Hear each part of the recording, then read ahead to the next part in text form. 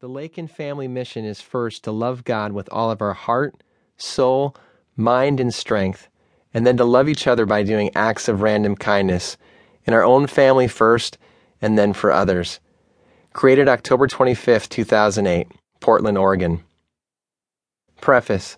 This is a book that describes our journey of passion, faith, and taking action to serve others. It is a story of self-discovery from how one big decision ultimately led us to finding hope, fulfillment, and our true purpose and meaning in life. The many adventures we've shared not only brought us closer to God, they also connected us as a family in ways we could not have imagined before we set out and hit the road. As you read, you'll also see that we've summed up 10 essential challenges that each of us must face as we seek to discover ways to put our passion to action. We encourage you to take the P2A challenges to heart and explore their possibilities for your own life. Throughout the text, you will see that we've divided our story into 3 different voices: Beth, Jay, and our collective words. We've indicated who is writing at the top of each section, so you will be able to follow. Where there is no identification, it is our collective voice. We do not hold the pen to write our faith story. God is the author of that. It is only when we give up control and allow Him full access to our lives that He can do His best work. As we have given Him the little we have, our 5 loaves and 2 fish, He has the power to multiply it and do so much more than we ever imagined. This is our story and how we came to understand the power of God and the great strength in faith. Chapter 1, There Had to Be More. December 2006, Atlanta, Georgia. Something unsettling had been stirring in our hearts for a very long time. We both knew we wanted, make that needed, something more out of life than what we had already achieved.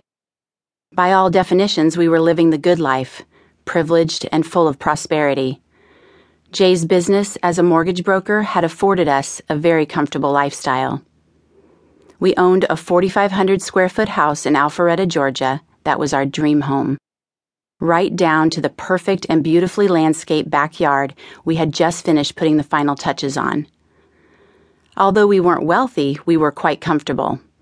We were actively involved in our church, had a great family life, and were living a pretty good existence. Our 4 children didn't have to wear secondhand clothes. We were able to take the entire family to the movies and out to dinner whenever we wanted to, without thinking about the cost.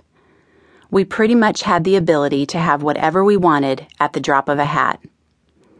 Along with our home, we owned 2 cars, a motorcycle, and were close to purchasing a new boat and convertible BMW. For years, we gave ourselves almost every luxury a family like ours could hope for. Our lifestyle had become what you might think of as ideal, the American dream personified.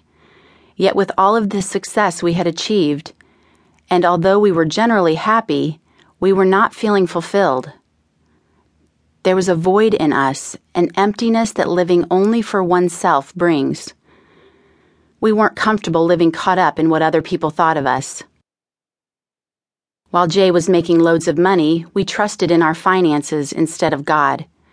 If or when we had a need, it was taken care of without a thought. We were living the dream, right? The only problem was that we no longer needed to depend on God. It was easy to stop trusting in Him for provision and relying on Him for our needs. Our relationship with Jesus became less desperate and at times stagnant. 4 years of living the dream, and still we couldn't shake an ever-present feeling that kept tugging at Jay and me. Simply said, we knew there had to be more, but we had absolutely no idea what it was we were looking for.